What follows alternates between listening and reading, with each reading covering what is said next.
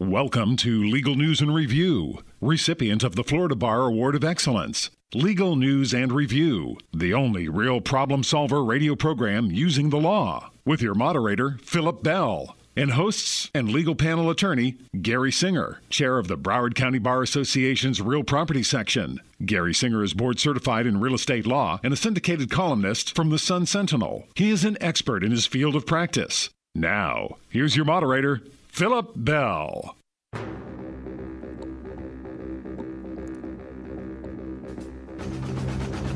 On the docket for today's broadcast, it's been 3 years since Governor Rick Scott signed into law the Collaborative Law Process Act, and this recognizes and established requirements for the use of collaborative law in a divorce.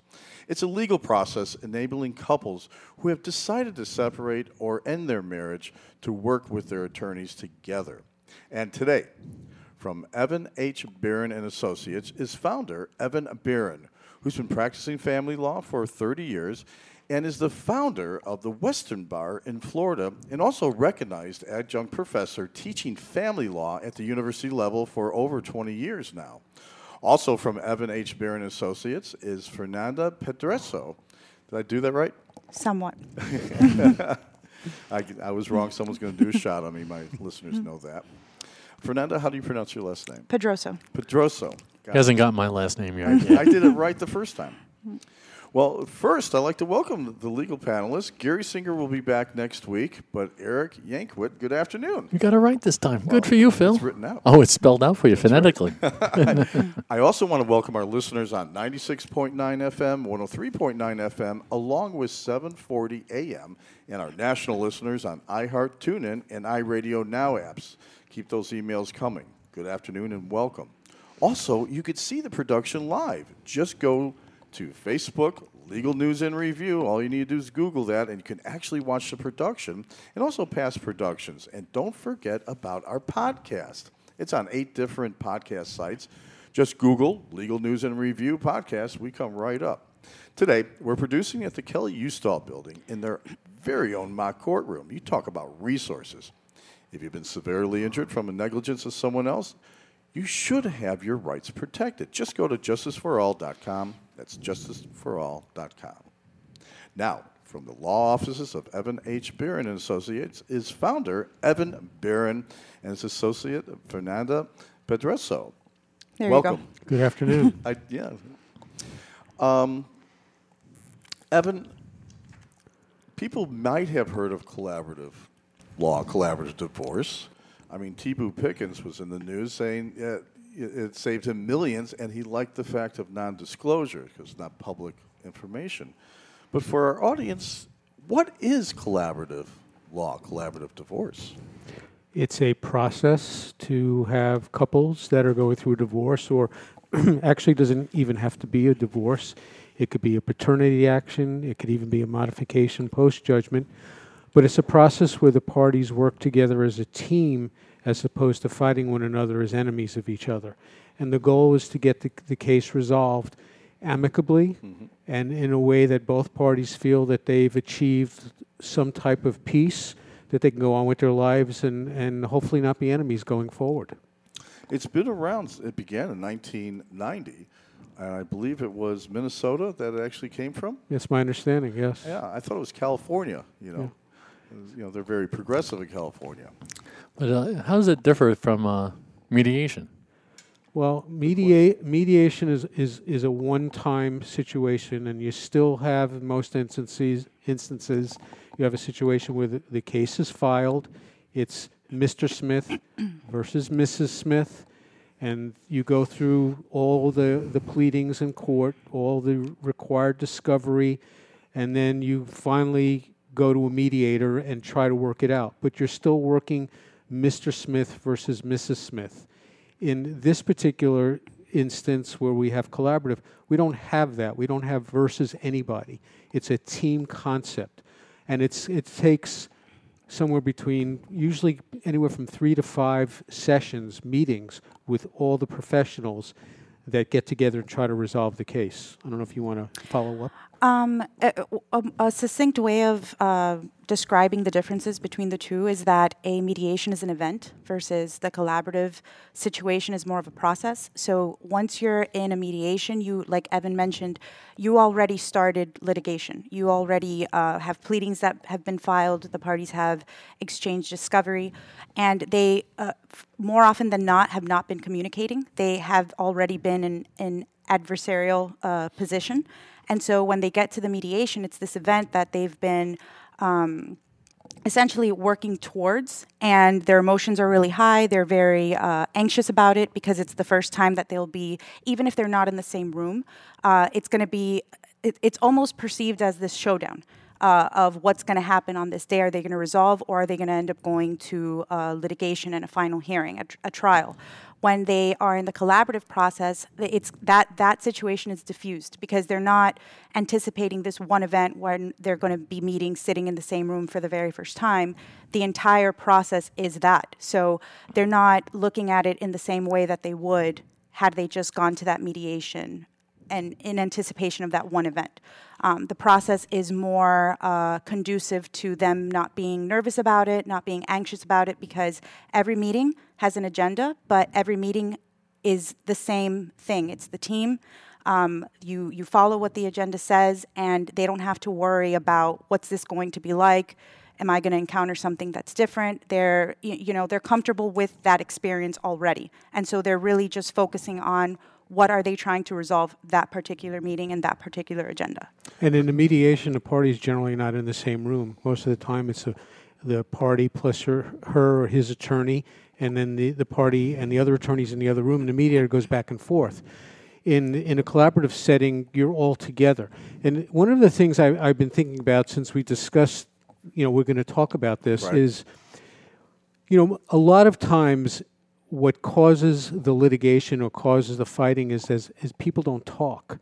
It's amazing how many times if the two parties just sat down and talked about some of the issues, it could get solved a lot faster. And what happens is that when you start litigation, it becomes who's going to win, as opposed to getting together and trying to resolve the issues. And it's also a time in collaborative where they listen to one another. You don't get that opportunity in litigation. There's no listening to one another. It's just constant battle. And so this is a much simpler way and an easy way to listen to the other party, because a lot of times the other party has a position that if the other, one party listens to it, they'll understand that it's not just because they're trying to get the better of that person. They really have an issue that they need to talk about, just like they hopefully did when they were actually happily married. Right. They sat down and they discussed things. Right. It shouldn't be any different. Fernanda, what about the silent victims, the children? I have friends who got divorced, and one of my good friends was talking about his child as if it was his favorite putter, his prized possession. But it does damage to them to have that. So how does this help the children in a divorce? I think that in a collaborative setting, you're able to focus on the children right, more than when you are in an adversarial setting. Being in a collaborative setting allows the parents to, with the help of professionals and a mental health professional that's involved as a facilitator, it allows the parents to really use the children to be a compass. More often than not, when you're in an adversarial setting, the way that parents perceive the case is that, well, either I'm going to win or I'm going to lose. And having that positional stance is always going to negatively affect the children, because the children, there aren't two. If there are two of them, there's only one of each. So you can't stretch Armstrong children. And so when you're in a collaborative setting and the parents are looking at it from what's in the best interest of the children, and they have usually 3 or 4 other adults that are there to kind of help them navigate through that, they allow them to see what should be the focal point. Mm-hmm. And it allows them to see that the children should be the compass. And if you focus on it in that way, then you stop thinking about, well, am I winning, or is she winning, or is my husband winning? You're looking at it as, are the children going to be better off with this decision that's mutual?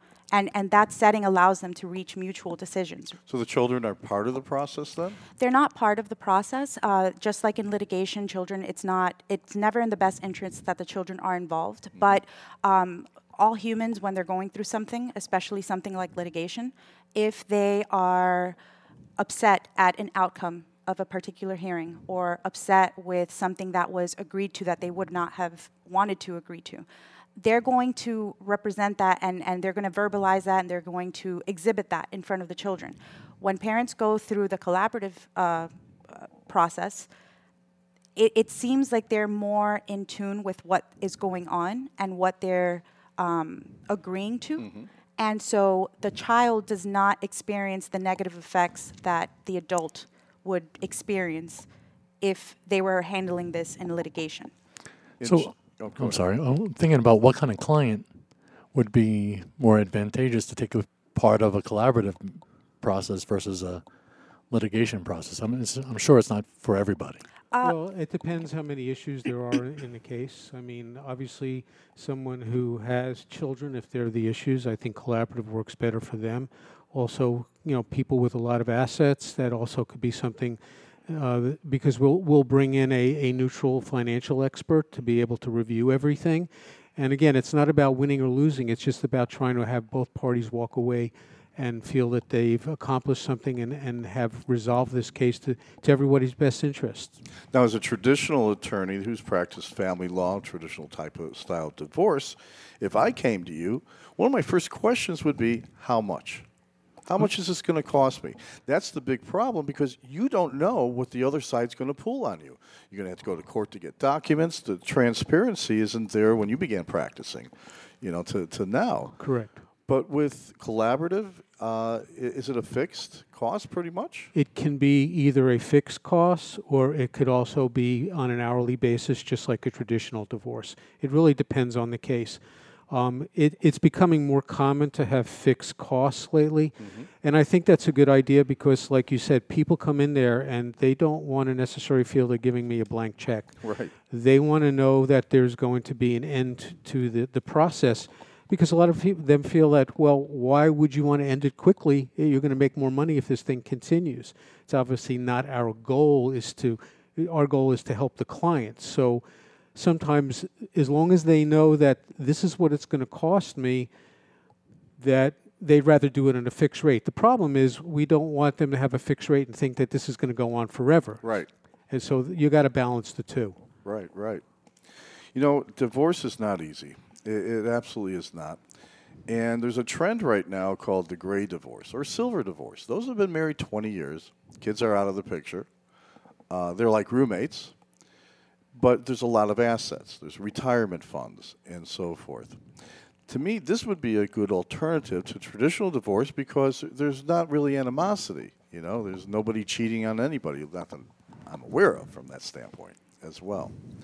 But when it comes to collaborative law, there aren't a lot of attorneys still practicing it here in the United States. Internationally, there's over 22,000 that are qualified to practice it, and you have to go to a qualified attorney. Is that correct? We go through training. It's not recognized yet as through the Florida bar. You can't be considered an expert as of yet, but I believe that process is going forward to try and get somebody to be classified as one. Now, if you start off as in the collaborative process, and then say it doesn't work out, and you need to go all the way to trial, can you still stay with the same attorney, or do you need to switch attorneys? Do you need to hire a new attorney? The attorney who is in the collaborative process, if it breaks down, and the odds are it's not going to break down. There's a very, very high success rate in the collaborative process. But assuming that it would, no, the attorney has to get off the case. We cannot continue on the case in litigation. So there's incentive for all parties. I mean, you always want what's best for everybody, but there's still your own private incentive is to resolve things. Right. How is alimony or time sharing decided within the process? No different than it would be in a regular litigated case. It's a matter of trying to determine what the parties will agree to. Again, you don't have the courts looking over your shoulder. That's a very important aspect of this, so that the parties don't feel rushed, they don't have to meet certain deadlines, and they could feel more comfortable with trying to work it out at their pace. And to me, that's a very big deal. People get very stressed out about court, get very stressed out about time limits. It's a stressful place, let me tell you. Absolutely. You know, it absolutely is. Well, sometimes I imagine that you have a party that's dragging their feet. I'm just being devil's advocate for a moment. They're dragging their feet for whatever reason. Either they are fearful of the divorce or the process, or they need time to hide their assets or whatever's going on, right? So they, in the collaborative process, since there isn't that deadline, how do you police that? Well, there's a participation agreement, and within that participation agreement, they do discuss certain things that the parties or the participants are in agreement that they will be compliant with. Everyone is supposed to engage in good faith, and no one is supposed to do what you're insinuating that someone would try to do. Right. In litigation, it happens more often than not. In the collaborative process, you're all kind of signing on to this agreement that you're not going to do that. That you're understanding that this is the best way for your family to resolve the circumstances that are at issue, and you're trying to do it in the best way possible, and that would be against that if you were to try and either hide assets or prolong the situation. Obviously, everyone has schedules, everyone has, things that come up. So at the end of every team meeting, you do schedule the next team meeting, and everyone pulls out their calendars, they figure out what date and time is appropriate, and usually the parties do stick to that. I imagine that life after divorce, when it's done in a collaborative method, it's not that you're friends, but you're friendly. You're working partners still.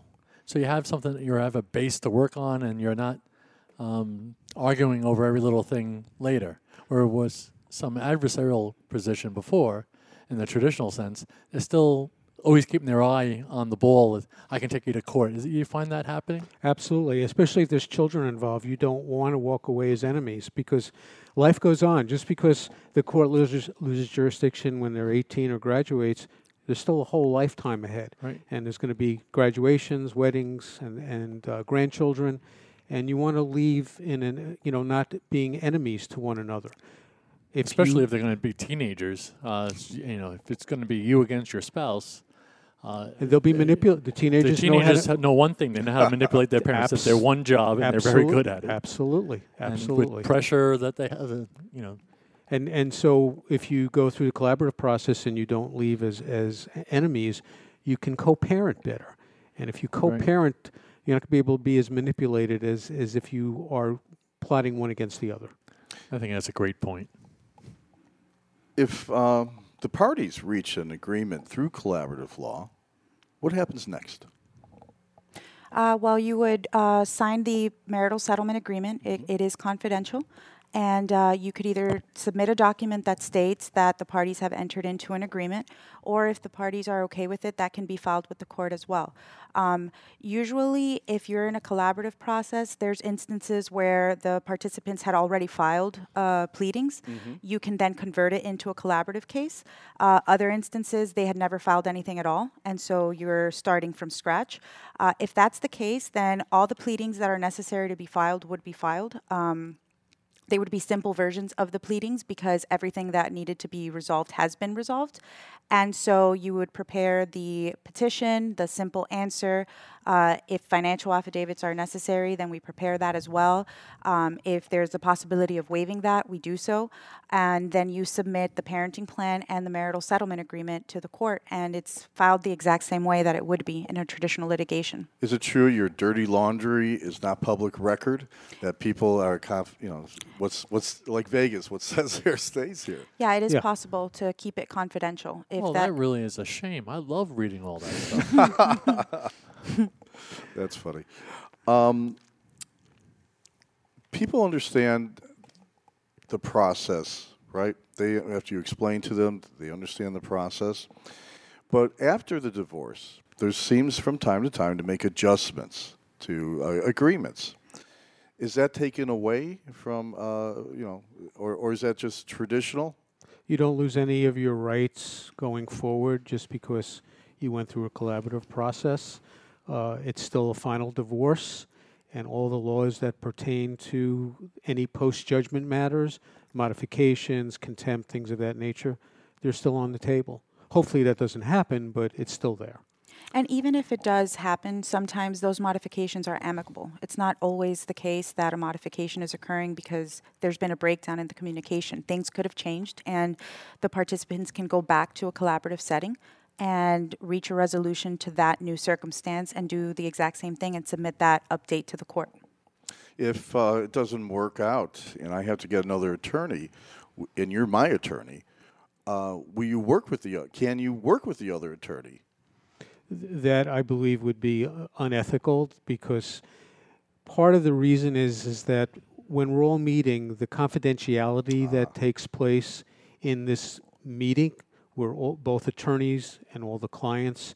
So once we pull away, we're really not supposed to get involved. Now, there is a way to sign a waiver that documentation can be provided to the other attorney, but as far as discussions about what may have taken place in this meeting, I don't think that would be possible, and I don't think it would be right. You're one of the few attorneys that still give free advice, if you will. And I think that's because of the nature of yourself, consultation fee. Now it seems more the norm than not. I speak to a lot of attorneys. So from that standpoint, I mean, what do I do if I want to use collaborative law? You call my office. Okay.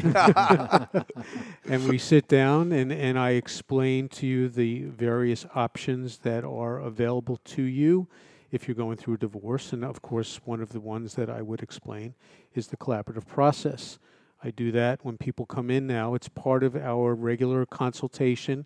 You could do it this way, this way, or this way.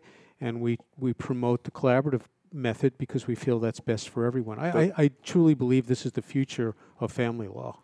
Does the wife or the husband, do the couple have to be there when someone calls you? Do you bring both of them to your office? Never. No, Okay. we only represent one party, never both. So if the husband calls you and gets educated on this, likes the whole process, knows that it could save him money as well and not be exposed to all the dirty laundry to the marriage, how does he convince the other partner? What happens then? That's, to me, that has been the most difficult process, getting the other side to agree to the collaborative process. Because, first of all, oftentimes, if I meet with the wife and the wife goes and talks to the husband, Right. if she's suggesting it, he's automatically going to say no because somehow it probably benefits her. I mean, that's the mindset oftentimes. So we do try to get the other side to be educated about it. We send out a letter. We even at times have given a list of attorneys that practice collaborative so that that person can talk to someone and understand that we're not trying to get the better of him.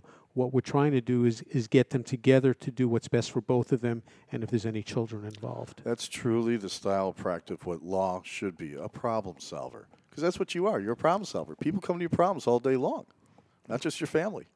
The solving part is the hard part. So. That is. And you've been practicing for 30 years. And so in family law, how did you hear about this? When did this first come out to you? 2 or 3 years ago. I think just from conversations with other attorneys that had been practicing it, and then we just got more involved. We both went for training. We've been to, they had a conference down in Miami last year we went to, and it's something that I felt was not only to my benefit, but to my client's benefit. It's such an interesting part of law for me. I find it fascinating. But how's the best way to reach you? Best way to reach me is to contact my office. It's Evan H. Barron. My office is in Weston. We handle cases in Broward, in Dade, and Palm Beach. The number is 954-385-9160. And we can be found at www.law@divorcebroward.com. So it's divorcebroward.com? Yes. That's so easy. That's so easy to remember. That's why we have it. Before you came, I Googled your name, Evan H. Barron, Family Law. You come right up. And there's a lot of good stuff about you there. I've got a thick file here. It's all good. Most of it's true. Yeah. As well.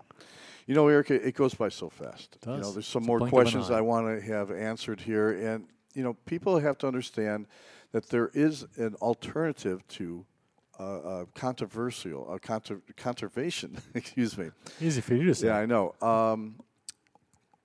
Process. Because the traditional divorce process is pretty much open season on everybody.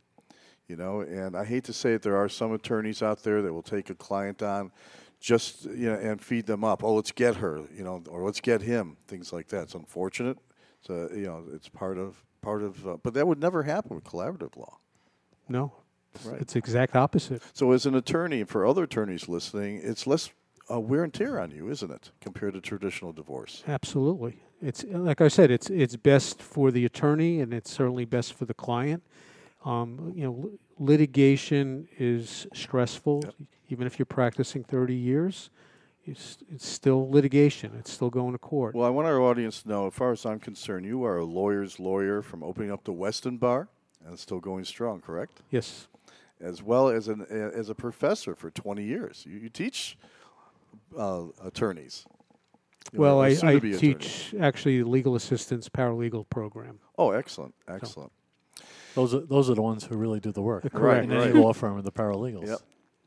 Well, again, it goes by too fast. And those listening, because it is drive time, put down the cell phone.